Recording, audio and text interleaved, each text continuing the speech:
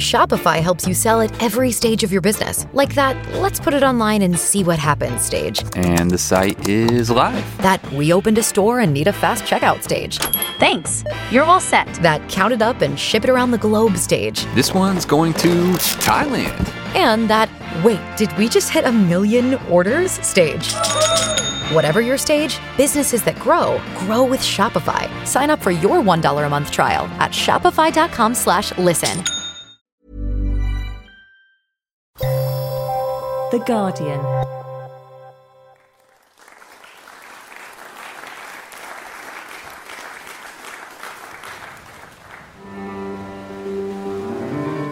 The thing is that under apartheid, opera was subsidised by the apartheid government heavily for white people, by white people. And so the writing was very much on the wall immediately post-democracy. Do we have a future in the new South Africa? Is this in any way relevant to the 80% black majority of the country? Shirley Apthorpe is a journalist who reviews music from around the world for several publications, including the Financial Times. Music is not simply a way to earn a living for Shirley, but more importantly, it's a tool she uses to help change lives in South Africa. I've always had this idea of an act of music theatre as being the necessary culmination of any workshop process or any educational initiative.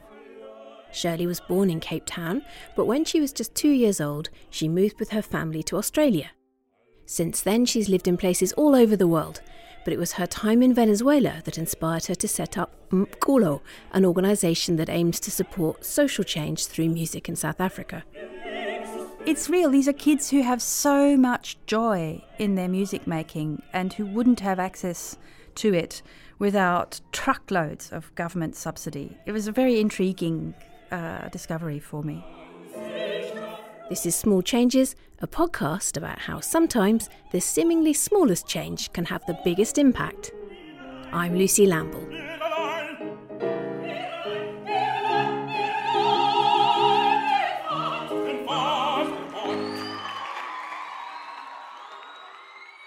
So you studied music theory and the violin at the University of Tasmania, which must be an experience in itself. But then in your 20s, you began to work as a music critic for the regional and then the national press. That's right, yes. I love the violin. I still play the violin, but I can't say... In the 1990s, Shirley was awarded a Churchill Fellowship and an Australian Council grant, which allowed her to study music journalism in Europe. So she relocated to Berlin. One day she was contacted by a friend who suggested she travel to Venezuela, as something amazing was happening out there. It was this and an inspiring grandmother that encouraged her to go and check it out. The Black Sash was an organisation co-founded by my grandmother, which was Women Against Apartheid. And one of my earliest memories is of a picnic my grandmother took me to I must have been about 4 years old, I suppose, and the women all started to sing. I think that moment has stayed with me all my life, and there's always been a strong belief in social justice in my family culture that I would say has always been slightly at odds with my passion for opera. And so I was very drawn to the whole notion of what they were doing in Venezuela when I heard about it.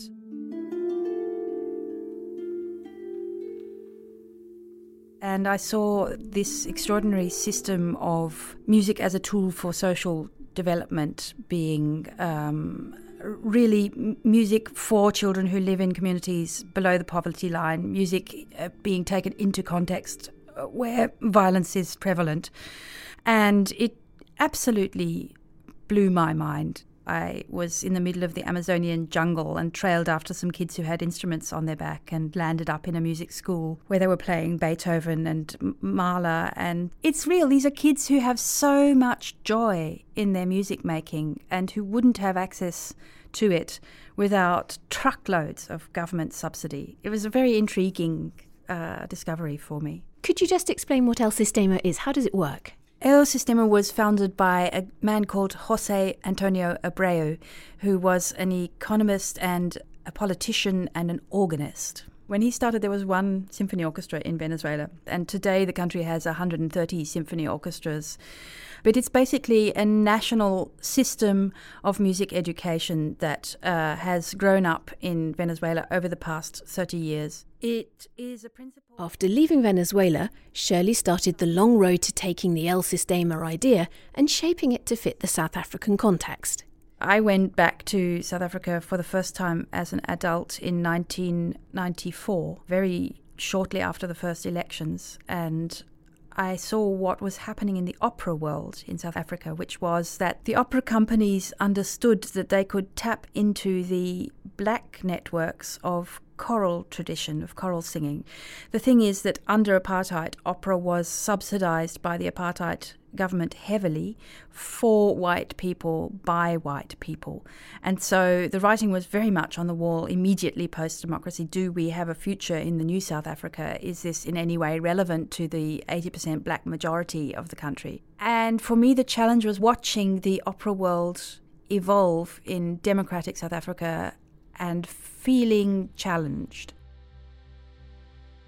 Despite her strong curiosity about how to change the opera culture in South Africa, it was a personal loss that pushed her to do something about it herself. To be honest, I would think when I saw productions in South Africa, but why aren't they doing this? And they could do this, and why isn't someone? And every time I thought, why isn't someone? I thought, dare I do this? And at the time, I was happily married in Berlin to a German lawyer. And I thought to do that would be to give up my life as I know it. It's too big a challenge. The tipping point was when my husband died of cancer. He had a brain tumour and he died at the age of 39. And I thought, now you have no excuse. There's just no reason. You've got nothing left to lose. Something like that makes you very aware of your own mortality. And I thought, do I want to reach the end of my life thinking, what would have happened if I had tried that? After deciding to embark on this project, Shirley spent about a year travelling around South Africa, talking to people and hearing the challenges they face when trying to spread the joy of opera to those who haven't already experienced it. And for a while I also thought, we can introduce El Sistema in South Africa because it's so wonderful. And that was my biggest moment of ridiculous naivety. Living in the middle of Europe, I'm in a context where people think, international, fantastic. And I completely overlooked the colonial baggage of South Africa, which is a country where people are so sick of people swanning in from overseas and saying, let me show you how to do it better. So that was a bit of a baptism of fire as I learnt through trial and error that going to South Africa and saying you should do it the way Venezuelans do it was really not a great call. In 2010 then you set up Umculo, am I pronouncing it correctly? It's a tricky one. So Umculo is a Xhosa word which means art music. It means music that you practice hard to do really well, refined music. One of the hopes for the project was that it would bring together several elements of musical performance, such as instruments and dancing, to young people from disadvantaged areas. I very much believe in music theatre as a complete art form. Concerts are wonderful, but when the drama is acted out, when the whole body is involved, it becomes a far more engrossing experience. And if you ask a black South African child to sing, they won't stand still. And just as storytelling is inextricably linked with the performing arts in the black communities, so for me, anything less than full-blown music theatre, it's less than these people deserve and less than they know. I believe in opera as what in the 70s in Germany they talked about, der singende Mensch auf die Bühne, a person, a live person singing on the stage, being together in a room with something that's really happening. I've always had this idea of an act of music theatre as being the necessary culmination of any workshop process or any educational initiative. After the break, we'll take a closer look at one particular performance put together by members of the group, Purcell's Fairy Queen. The first step when we're training the young people to be opera performers is this thing of taking your place on the stage, adopting a character and taking that space and standing there as a person on the stage. Don't go anywhere, we'll be right back.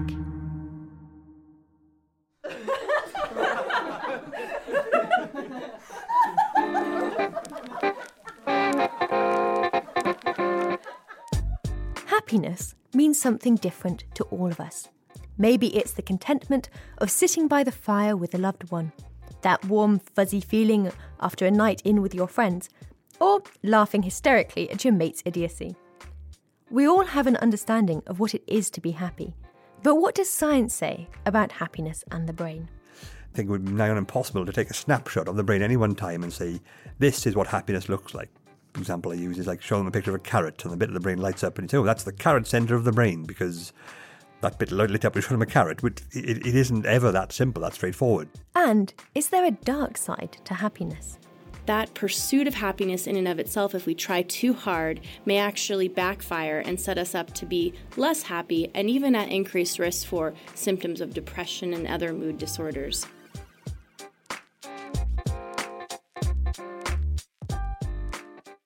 Join me, Nicola Davis, for Science Weekly. Just search for Science Weekly in your favourite podcast app or head over to theguardian.com/podcasts.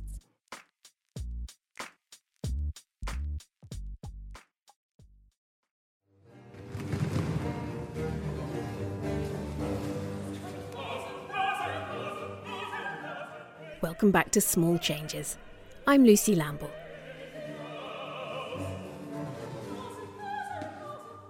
Before the break, we met Shirley Apthorpe, a music journalist who set up an organisation that brings together members of disadvantaged communities to put on spectacular musical performances. So, for instance, when we did Purcell's Fairy Queen, we decided to look at gender and identity. Henry Purcell's The Fairy Queen was composed in the late 1600s, and it's based loosely on William Shakespeare's comedy A Midsummer Night's Dream.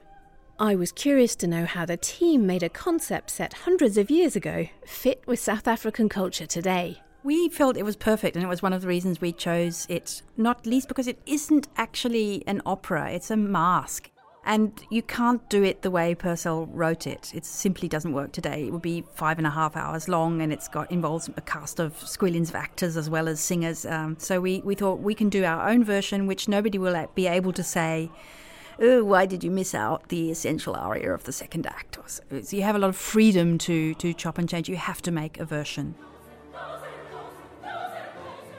I was struck by how powerful and sexy the production was. It's set in a shebeen, a township bar, and the community act out the chorus. It's a really dynamic watch.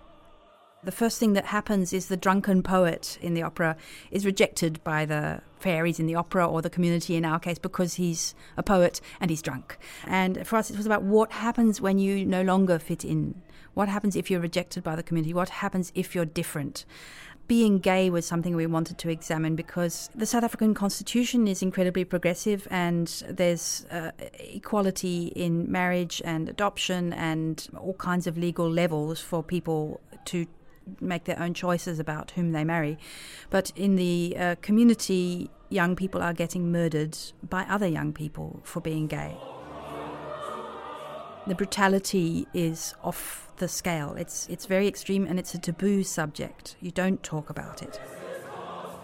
And what we found more and more as we worked is that everyone in the community understands that the stage is a safe space, that theatre is a place where you can talk about subjects that you can't talk about in ordinary life.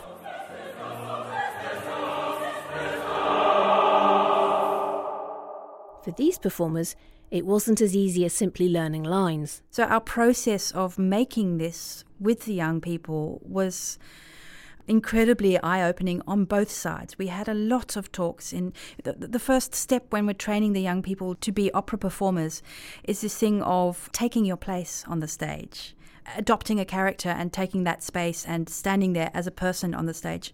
None of them could do it at the beginning because they would stand in a clump. They have a sense of we but not of I. And evolving this self-assurance and the ability to say, I stand here and tell my story was a huge first step. The Fairy Queen was not the programme's only production, but many of those who featured in that performance were instrumental in future stage endeavours. I'm very proud of the work we did with them on gender and identity, and we can see the impact of that on their lives today in very good ways. The fact that we were able to talk about things that are not generally talked about, a shift in attitudes. One of the young men went on to be a major protagonist in the next opera, where they co-created the work itself, and he has now qualified as a teacher and comes back to us to run education workshops for other children.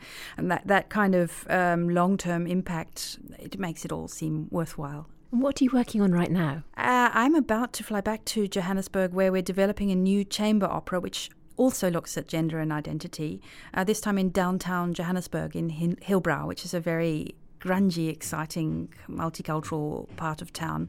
The rhythm of Hillbrow is like no other in South Africa. Throbbing at the heart of the country's largest city, one of the most densely populated 5 square miles in the world. The soaring apartment blocks, the bustle in the streets, a magnet for the newly arrived immigrant, the homeless and the lonely. It's certainly an area with a lot of crime, but it's also an area with incredibly vibrant daily life and wonderful schools and very interesting characters. And there we're collaborating with a local youth theatre company to make a chamber opera, which we called Romeo's Passion. And that is a coming out story that's also about family and about family tensions and about life expectations and being different. And another production you've been involved in is the St. John's Passion. Yes, we've just finished a wildly insane venture in Soweto, which we involved a whole bunch of different community choirs. We brought them together to sing Bach's St. John Passion, and again at the instigation of a community member. So there was an elder from the Seventh-day Adventist Church in Meadowlands who's crazy about Bach, and his dream was to bring Bach to Soweto. And he was a key person in our doing this production with a deep involvement with the local community, with singers from other provinces who all came together with projections and performance, and we had surtitles. We always do surtitles in local language, so we probably were the first Bach St. John's Passion with Zulu surtitles. And it was such an amazing thing. It nearly killed us, but it was such an extraordinary thing to do this with a community who so bought into it. And, you know, one unexpected fringe benefit was that the kindergarten children from over the road kept sneaking into rehearsals. And as we left, they were all running around the car park singing great stretches of Bach St. John's Passion in German. Shirley's work hasn't been able to escape the burden that so many theatre companies face. A severe lack of funding. The money has been a very hard part. At the beginning we had none at all. Then a lot of kind friends chipped in and gave us a little. And we've been running on generous funding from 2 foundations, the Hilti Foundation and the Maria Marina Foundation, both in Liechtenstein. We're very fortunate that those are foundations which believe in social change through the arts. But that funding runs out at the end of this year. So we are kind of back to square one in terms of working out how we continue, although at least now we have a huge body of work. So with anyone out there who might have the same passion as you do, but is actually starting out from scratch, what advice would you give them?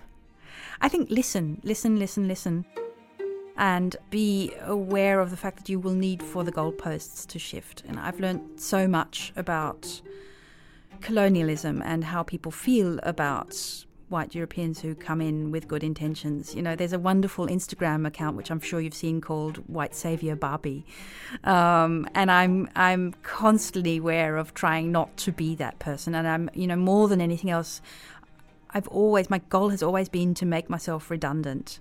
Now 10 years down the track, we have such a fantastic team of local people who we've been training up.